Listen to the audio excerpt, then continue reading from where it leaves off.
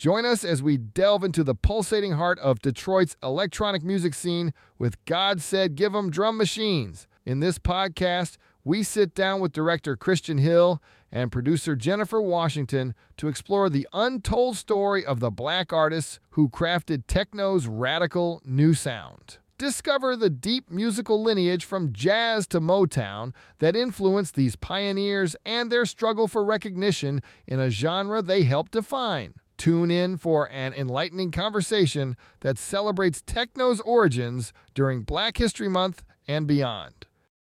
The documentary sheds light on the cultural roots of Detroit techno. Could you elaborate on how you integrated this social cultural context of Detroit into the narrative, especially considering the historical current relevance? No, man, Detroit, the history of Detroit and kind of its culture is something that's kind of very important to the birth of this dance music scene. And it was necessary to kind of keep Detroit present throughout the storyline because these guys come from such a rich legacy that they were kind of influenced by, being Motown, being a lot of the musicians from this earlier time in Detroit. There were so many musicians in Detroit, and of course, you had Mojo, who was a radio disc jockey who spoke to the city and spoke to the surrounding areas. So he was also a big influence on these young men in terms of and our scene in our city, so that it was necessary to kind of like keep some of these elements of, as you mentioned in our earlier, when you lived there, it was called the New Dance Show. However, prior to that, it was called the Scene. So in the Scene, that was the early incarnation of kind of the Soul Train spinoff. But because of that, they began to play local records and they began to play this music on television, and you would see people dancing to this music. And all while that's happening, there's a club culture emerging beyond the disco movement. It's affecting young kids at that time, my age. So you're getting all this import music from Europe. You're getting music from California, from Egyptian Lover. All this is happening. We're being influenced bad times by Captain Rap, which is Jimmy Jam and Terry Lewis. Like all these records are starting to have like an impact on the kids, on the teenage scene in Detroit. And so because of that, we kind of felt it was necessary to keep Detroit at the fore because it's the melting, or it's kind of the culmination where all this music and information is coming together.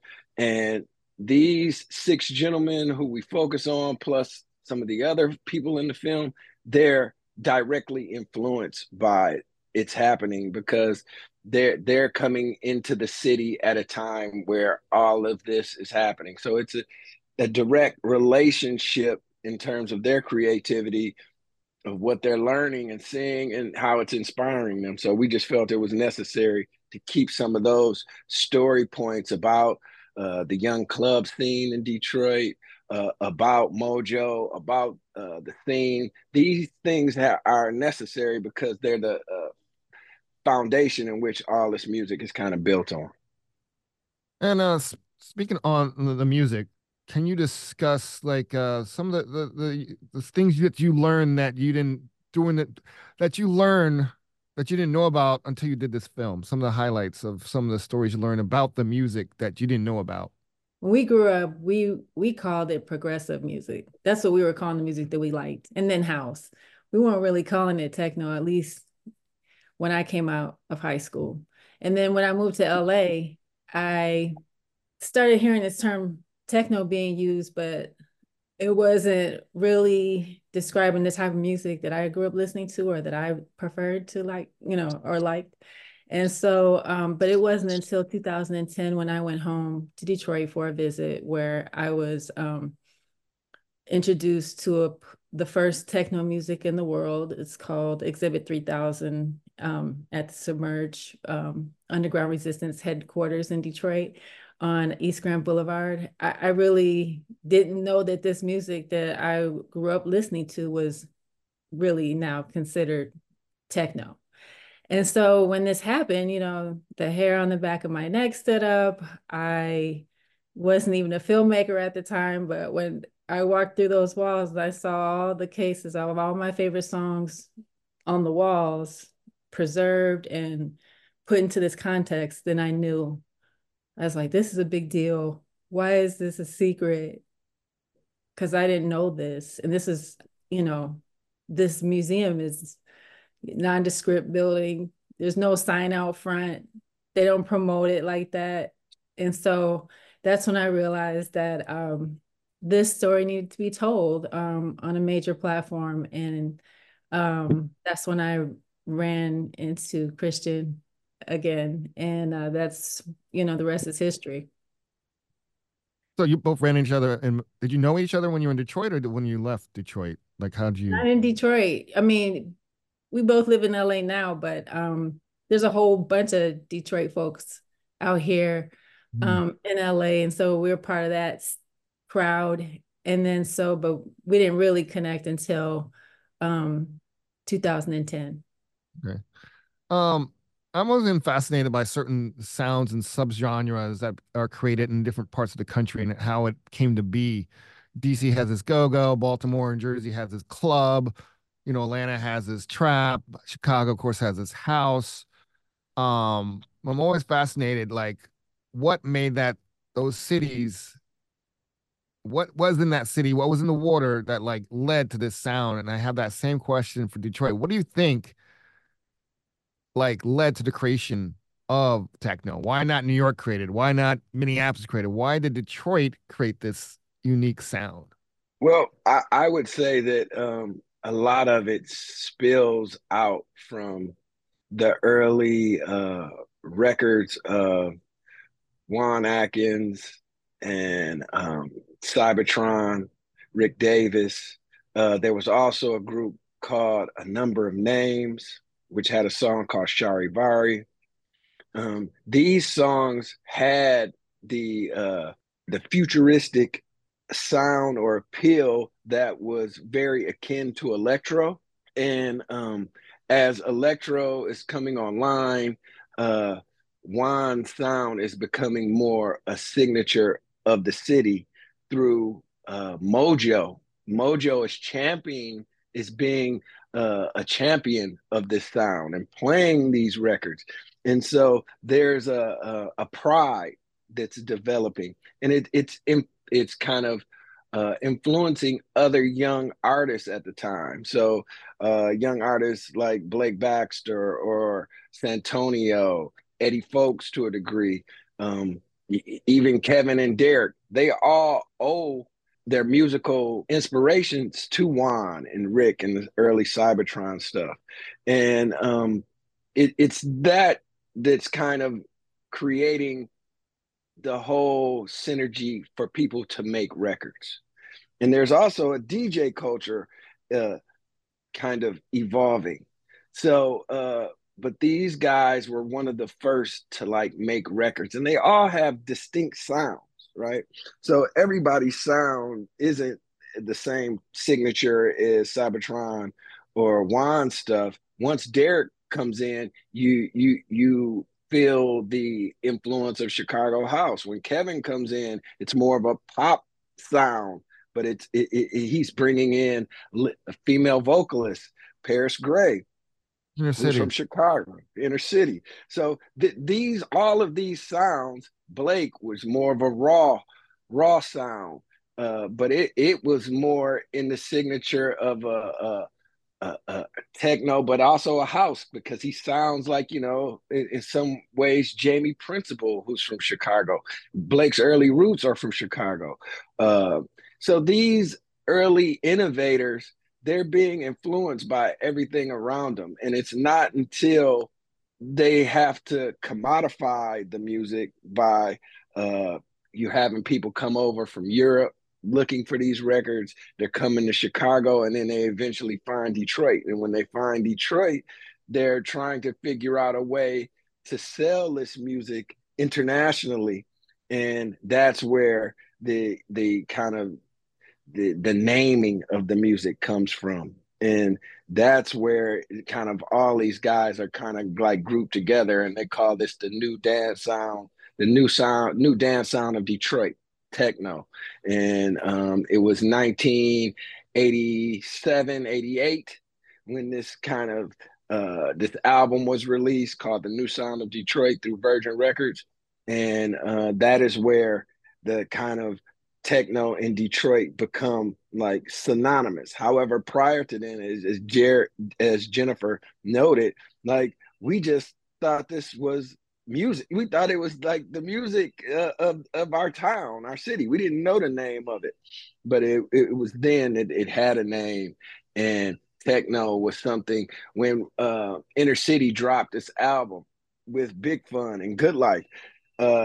That was the first techno record on MTV, you know? So at that time, that's when it becomes more of a popular culture thing, or a brand associated with a city, a musical city that's recovering from, you know, the death of the Motown era. Motown left Detroit in like 71. So there's like this gap, even though you still have Motown Museum there on Grand Boulevard.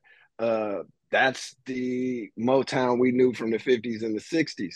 So, you know, you also have funk happening in Detroit. You have, forgive me, you have George Clinton and things happening, but that sound is not necessarily given to, it's not like funk is the home of Detroit. Like they weren't necessarily saying that, even though a lot of the players and a lot of that music was being done in a studio. The name of the studio is kind of escaping me right now, but a lot of that stuff was done in Detroit.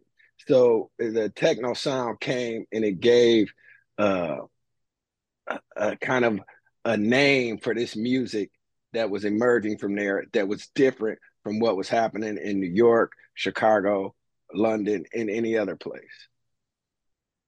You mentioned like a lot of these icons of the music and the genre, like Juan Atkins and Kevin Sorensen. Can you explain to me how their personal experience shaped the development of the sound?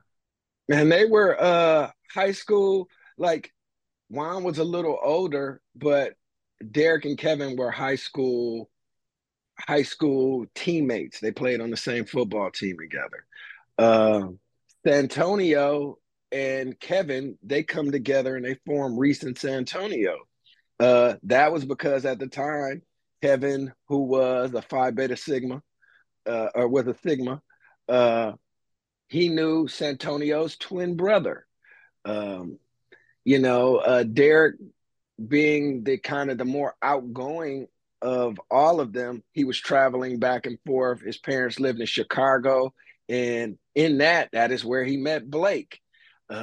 So they're meeting each other as they're all trying to figure out how to make records, you know, and Juan being the one who had been making records since 1980, 81. He was the one that kind of, they all kind of like learned from. And then there's other people in the city that are adding to this. You have Jeff Mills on the radio, you know, who was then known as the Wizard.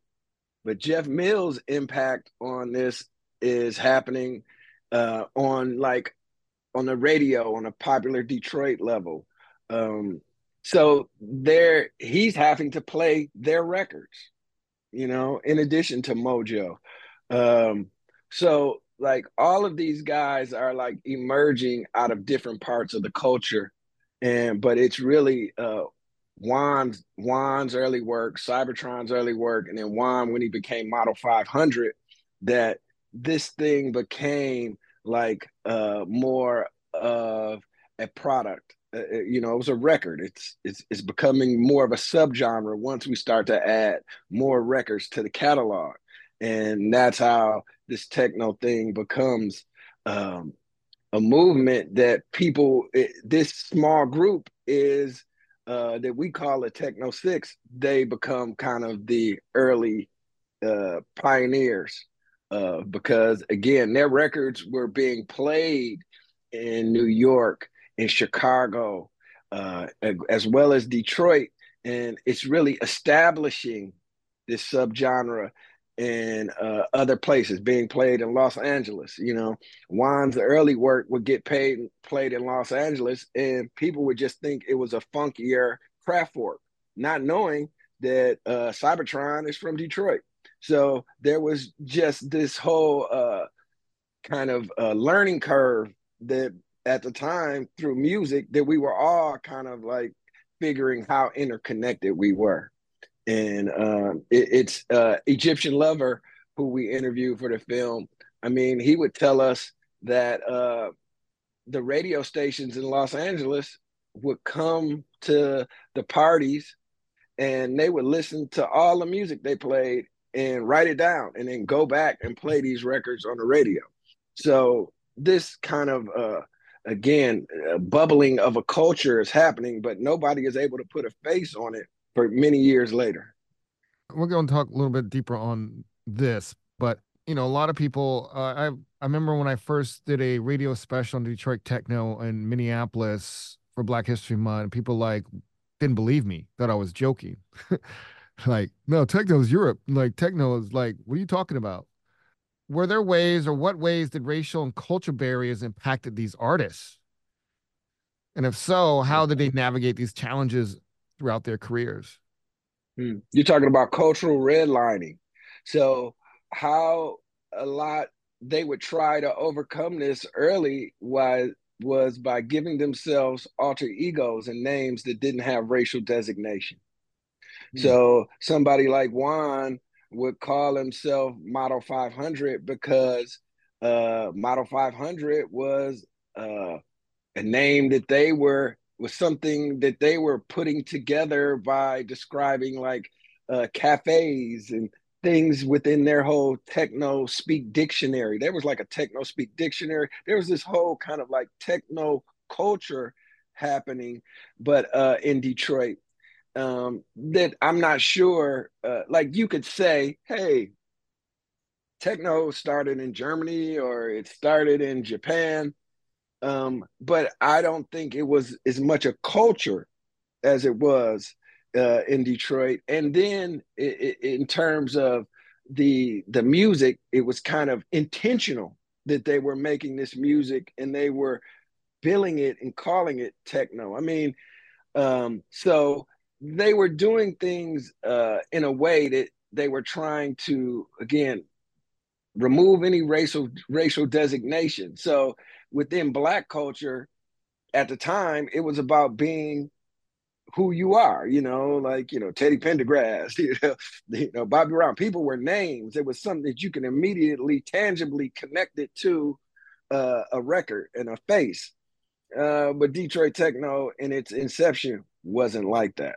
And Kevin Saunderson was really one of the first one with KMS Records. Was the first one to kind of put his name on the music.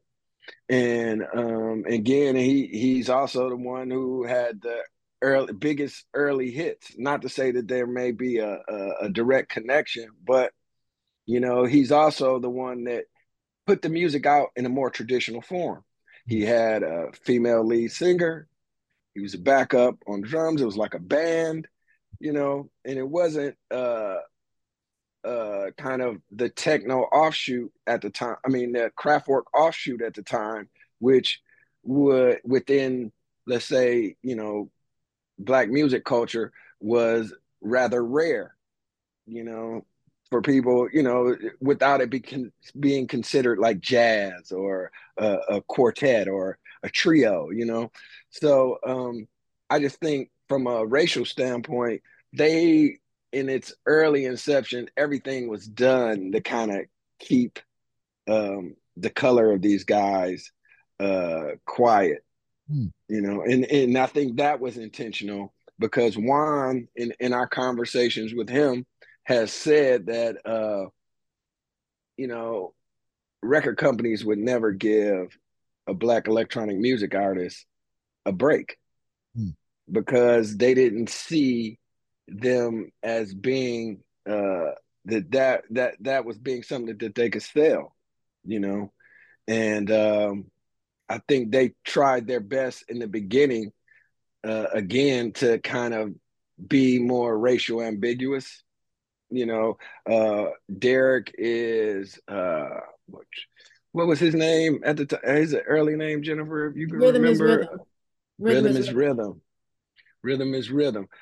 Blake is the Prince of Techno, you know, which became like a name. But Reese and Santonio, like these are kind of like names that don't really give you any indication of kind of who these people are. And I think in the late 80s with the beginning of hip hop culture and things, it was kind of important to make those stamps, make those type of connections, you know, personal connections. Like rappers would have their names, you know, Grandmaster Flash and the Furious Five, you know, you kind of knew who these people were, or, you know, and Juan and them, I think, just from the standpoint, or the early Techno Six, I think in its early incarnation, they were using pseudonyms. Do you think that played a role in why techno didn't get accepted in the wider black culture of music, like hip hop and house? Is that, you think that had a reason why, or was there other reasons why that didn't get like reach other urban centers throughout the country, like house did, for example? Hey man, and I want to let Jen, you know, jump in whenever she's ready. But I want to say that like in Chicago, it was Farley, Julian Jumping Perez, Bad Boy Bill, Mike Hitman Wilson. Like you knew their names, right? In Chicago house, you knew exactly who they were. Uh, in popular culture, you know, not to say that house, you know, Steve Hurley, Steve Silk Hurley, he even had his name, Jam Silk, Jam Silk, Steve Silk Hurley. Like he put his name in the music. And those things were intentional, and it made Chicago house like, you know, something that you like, you collected those guys' names almost like playing cards, right? So in terms of Detroit techno, when you don't have, you know, when you're dealing with almost like, you know, these names that, you know, they compare to like comic strip names, the names that you would hear out of graphic novels. I just think at the time that black culture, you know, Africa Bambaataa, like, you know, he had something cultural that resonated in his name, right? Mhm. And I think the things like that, in terms of popular culture, just made it a little more difficult for black music to kind of like see this as their own. You know, again, Kevin more traditional. You know, his music eventually became pop. Derek, who is kind of credited for bringing the sound, evolving the sound to what we know as techno today, you know, he only made a few records, you know, in the scheme of things. Blake and Santonio and Eddie Folks, their careers, they have careers, they've had long careers, but sonically, um, they are more underground kings than, you know, pop music. And I think that was their intention. You know, I don't think they were maybe coming into it to make big hits. You know, keeping it more of an underground thing or making underground music, you know, which really dance music is. This culture is underground music. So for it to be super popular, that's not really how, you know, that's not really what it was supposed to do. But because, you know, you make careers out of this stuff, that became, you know, later on. And once you see Kevin make this big hit, now it's like is this what we should be doing? You know what I mean? That's funny. Like my guy who got me into the techno had this mixtape of Dr. Dre of NWA. One of his early mixtapes, most people realize, was techno. I mean, I have it in the system right here. And then Jay Dilla, rest in power, who learned to use an MPC from the late Amp Fiddler, also made a techno track called Big Booty Express. So there was some dabbling from the hip hop world into this space, I noticed. Um, let's talk about something fun. The TR-808. Like that became kind of the symbol of the genre. Why that particular machine really stood out above any other machines for this sound? Again, I think it's the TR-808 and the 909.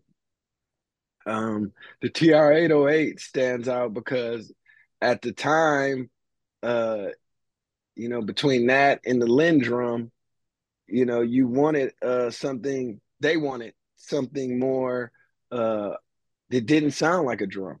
You know, if they were if they wanted a drum, as Juan says it, if we wanted a drummer, if we wanted something to sound like drums, we would go out and get a real drummer. But this 808 had signature sounds that were warm enough that they felt like that this was the direction to use. I mean, Juan is also using a lot of Moog stuff, the Korg, MS-10. Like a lot of these early machines are playing a role in the development of this music. And then by the time the 909 comes out, this then becomes kind of the machine that elevates the sound to another level. It elevates it to another level, and I think the 808 and the 909 share in what techno's history is. Forgive me. Let's talk about something a little serious of like the divergence, I guess, when techno, the roots of Detroit techno seems to start to get buried, the history, when it jumped over to Europe and kind of blew up, right? Um, you kind of talk a little about that and with the Berlin thing, but it kind of went like over Europe, it exploded. And then it kind of came back to the States, you know. How did the originators feel about that over the course of to now to see people like John Guetta and John David Guetta and all Oakenfold, all these people become known as the creator originators of this sound? How did Saunders and Juan and Derek feel about this? Some people might call it colonization of the music over the years, and now the people who love it in America don't even know its history that came from one of the blackest cities in the country. Again, that's where you see a separation within the original Techno 6. So that's where you start to hear this term Belleville 3. Mm-hmm.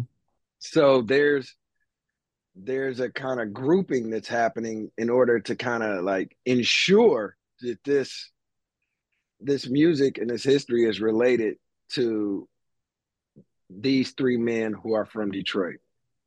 When that happens, I believe they're clinging on because then they become kind of the guys that these guys who you named, Oakenfeld, uh, who's forgive me, one of the early guys who was an A&R, Pete Tong. Yeah. Pete Tong then becomes kind of someone who is licensing the Detroit music, and years later he puts together orchestras that plays the Detroit music and has other people come sing it and stuff like that. I believe that that our guys, that these three, all of them had careers during this moment. Blake in particular was very popular in Berlin, early Berlin.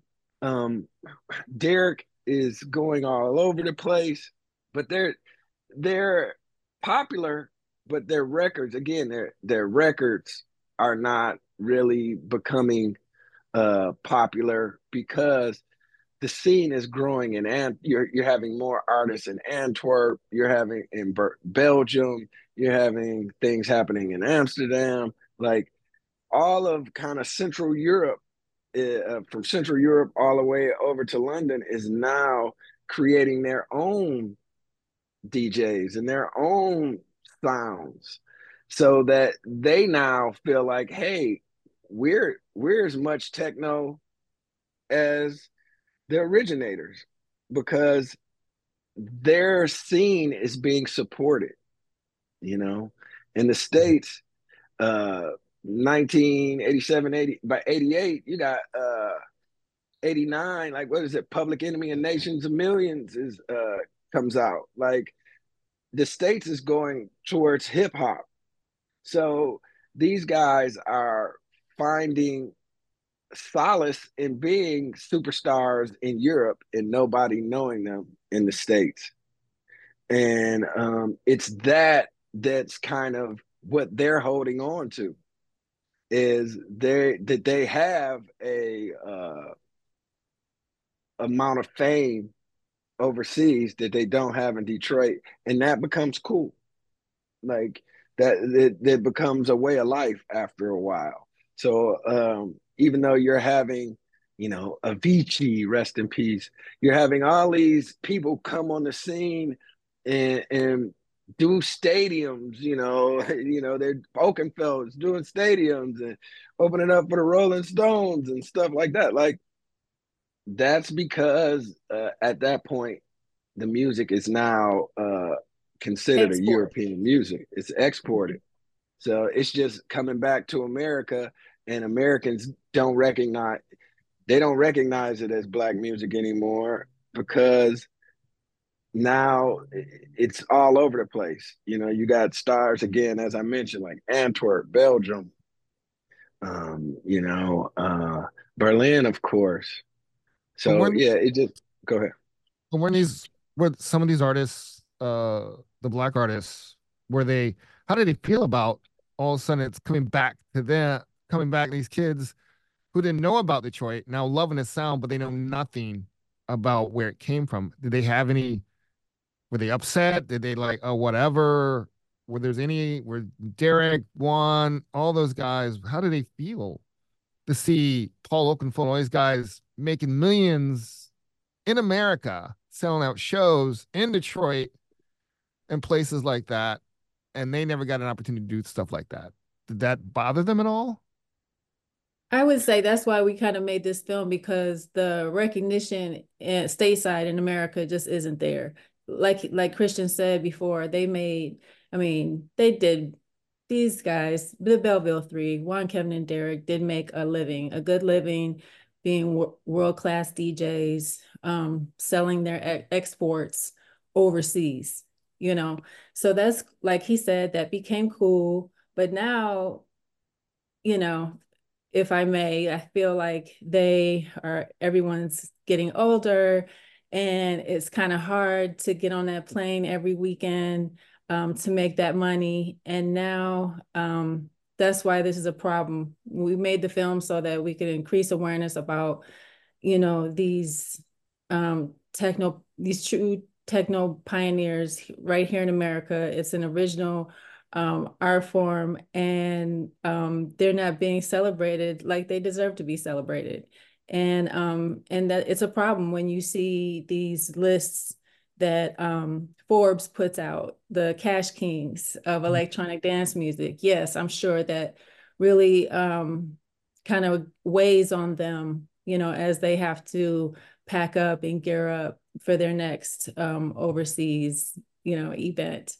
So I think it's now, it was cool, it was cute being underground and traveling the world like that. But now I feel like they would be able to, you know, kind of rest on some laurels and to be uplifted and kind of appreciated here more for sure, and to be able to participate in that multi-billion-dollar economy or industry that is now electronic dance music.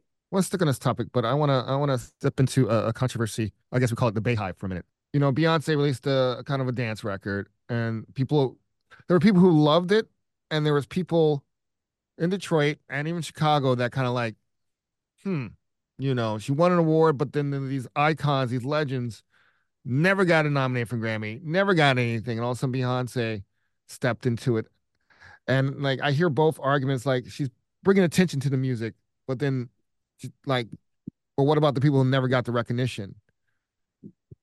What is your take, or did you have any conversations? I mean, of course, this is after the film and all that, about that with any artists, or what's your personal take on Beyonce? I hope not the Bayhive not come after you or anything, but Beehive, come get me. No, no. Um, because we were making the film like prior to that record's release, we just know that by the time it happened, it was interesting in that again they're talking about it, through the lens of house music, mm, and sometimes through the lens of house music, you know, um, you're not even thinking about techno, and then we kind of have to be like, well, what about techno? And I like to just talk about black dance music. mm, Because if you talk about it from the context of black dance music, you have house music, you have techno music, you have ghetto Jazz. tech, you just have all these all these different musics within electronic music and within dance music. And when Beyonce and the Beehive kind of like, I mean, that record, bro, you hear that record everywhere. I was in London and that was the record, Still, I think I was there in November of last year, and it was still uh the one of the records. I think I heard Jelly Bean Benitez play it. I heard like all kind of like signature DJs play that record. And we were hoping for some spillover, like, hey, now that kids know about this record, maybe they want to know more about black dance music, and they'll gravitate to this film.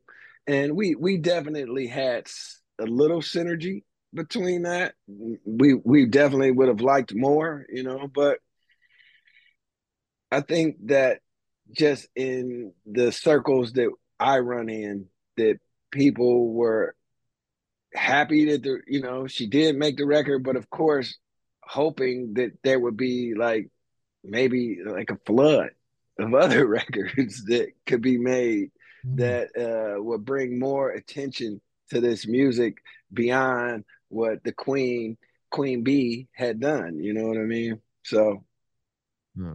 Jim, yeah. I got couple more questions. I'm gonna keep you, but staying on this kind of topic, like I said before interview, like country has roots in black culture, like all these genres that have been lost to our own people in the mainstream media. Has been really upsetting to me. Like the station I created, Hyphen, is kind of trying to address that, right? To show that we have black people have created American music culture. The banjo came from Africa and all that kind of stuff. Um, and we talked about how the African American Museum in DC had this Afrofuturism exhibit, and you mentioned only have one photo of techno. And I would think they would have a whole section dedicated to this creation. What do you think it would take to change the mindset of our culture, the mainstream culture of black culture, and the media, the black enterprises, the BETs and of the world, to really embrace this the way it should, like any other hip hop, R&B, and even jazz to some extent, to change how we embrace our own creations? We need Beyonce. We need Jay-Z. We need the film, the guys, the genre, the music needs the right champion. Um, and that's what the film is facing too, increasing awareness about this music that doesn't get the love on the radio. I think that's really where all of this comes from, not not being supported in popular music. And I think that also stems from being connected to disco. Techno is connected to disco. So disco was a genre that was killed. And techno came right after disco. So I feel like it just kind of it didn't see the type of commercial and popular success in the US um that that hip hop did, because hip hop just became uh that became the genre, the music that Black radio was supporting. And so it kind of just left the techno music and the techno pioneers having to fend for themselves individually. And they didn't have there was no Motown music company infrastructure left in Detroit that could really support that and cement it as being a Detroit or American art form. Sorry about that. And so that's why I feel like it's still struggling, and the guys are still struggling to hold on to their legacy here in America for sure. And I think we need to hold museum curators and people kind of, we need to hold them to the fire and be responsible for kind of preserving the history of this music. I mean, go-go is having the same, go-go has the same issue. Not only the go-go has a similar issue, but as we mentioned, jazz has historically had this issue. But it's almost like you have Adrian Loving, you have Lene Denise, you King have Brit. King Britt, of course. You have people out there championing the music and championing Black dance music. As Jen said, we just need more. And Dion Cole is somebody who's a DJ and somebody in that regard. But we just need more people to kind of be conscious of this history and uh, willing to celebrate it in environments that people are kind of like always looking for stars. Like, oh, we need a proven commodity to book or things of this nature. Well, this is a proven commodity. You just don't know until you put your resources behind it. I mean, we get, just sidetracking a bit, we get calls from around the globe about this film and about what we're doing, and historically have gotten calls. From the time we started, people have been calling us asking to exhibit this film and how can we see this film. So we just need more people to kind of champion what is now a film that's been translated in 5 languages. This year it'll be 6 and 7. Like, not only has it been translated in different languages, we now have a version that we're showing, a 60-minute version that we're showing this for young people, for student age, that could kind of elementary and middle schoolers. So we're doing what we can as a film to take our belief and our argument to the audience and meet them where they're at, so that they can understand that this history is an important musical history, a part of not only the African American legacy or the Detroit music legacy, but the overall African American musical legacy. So yeah, we just need some more champions, if that answers your question. For those who listen to the interview and haven't seen the film or didn't even know that this is part of Black history, as you know, Black History Month is coming around the corner, give me, either both together or individually, give me 5 songs that someone that has never heard this genre and knows the history that they should listen to first. You can combine them, or you can give me individual 5 songs. How's that? I'll let you decide. Okay, Big Fun, Good Life, both by Inner City, 1, 2. Alleyways of Your Mind, Cybertron, Cosmic Cars, Cybertron, Strings of Life, Rhythm is Rhythm, Derek May.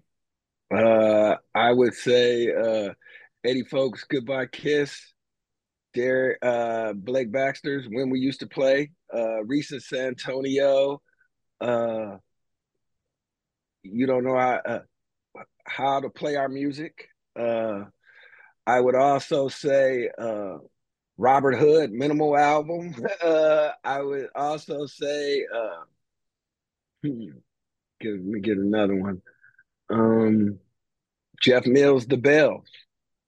I would say that. Oh, and there's also UR or Los Hermanos is one of the biggest Jaguar? records.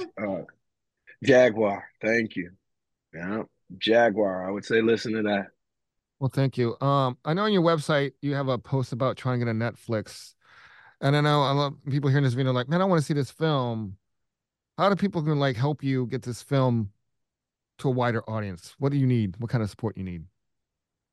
Well, we definitely, you know, anytime we please follow us on Instagram, uh, Facebook, all the socials, YouTube. But if people ask us all the time, when can we see this film streaming? When can we see this on Netflix? There is a page on Netflix website. It's called Title Suggestion. And if you Google Netflix title suggestion, you can go and fill it out and say you want to see God Said Give 'Em Drum Machines. Otherwise, there is another page on our site, DetroitTechnoMovie.com, where if you would like to bring a screening to your city, all you have to do is fill out the form, and then one of us will get back to you and we can work something out for a screening in your city. Any last words? Again, your film is really amazing, and I've been trying to tell people a lot, and still, every time I tell somebody, they are shocked by the history. They always said, "Man, that's some white kids' music from Europe." Well, we're Oh, You trying to know, change that. We're trying to change that. I mean, this Black History Month and every Black History Month, I feel like we should be celebrating this music, these techno pioneers, Detroit, and this film. And our hashtag that we're campaigning is techno is Black history. Hashtag techno is Black history. And so there's other ways to be able to support this movement too. We also have a book that's a companion to the film that's available for sale now on the website. And then we also are doing a second season to our behind the scenes podcast that's going to be starting back in the spring. So where you can hear more about our journey and streaming release plans as well.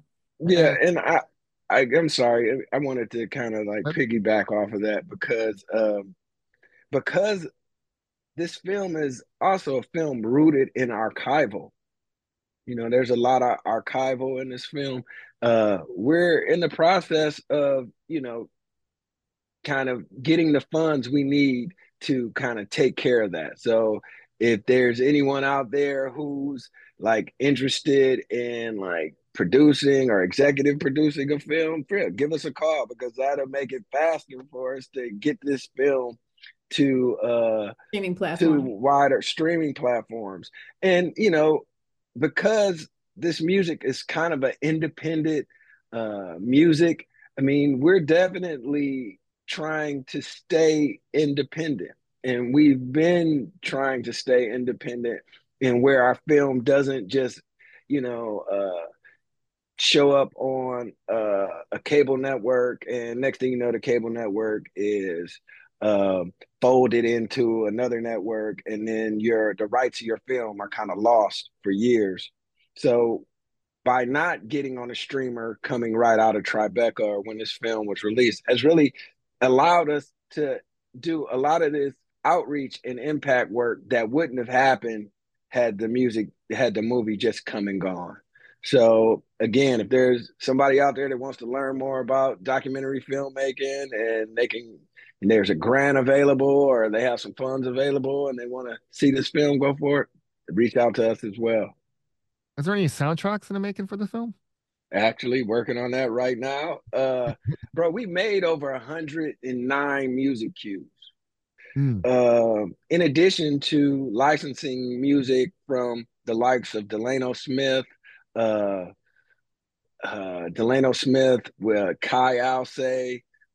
We had a young kid named Butter Bands who is a young up and coming artist. Like, so we did license some films, but through working with Reggie Dokes, he created over 100 and some music tracks based on kind of moods and feelings that we needed to uh, express in the movie. And we've now kind of cut those 109 tracks down to like 40 something. And, you know, we're going to scale it down to something a little more manageable, like the 22 and, you know, like under 25, something that we could put out as a digital release. And some of the more dancier songs, we hope to release those on a vinyl. So yeah, we're basically we're hoping to use the soundtrack again as something that we can bundle with the film and the book to create something really unique for collectors.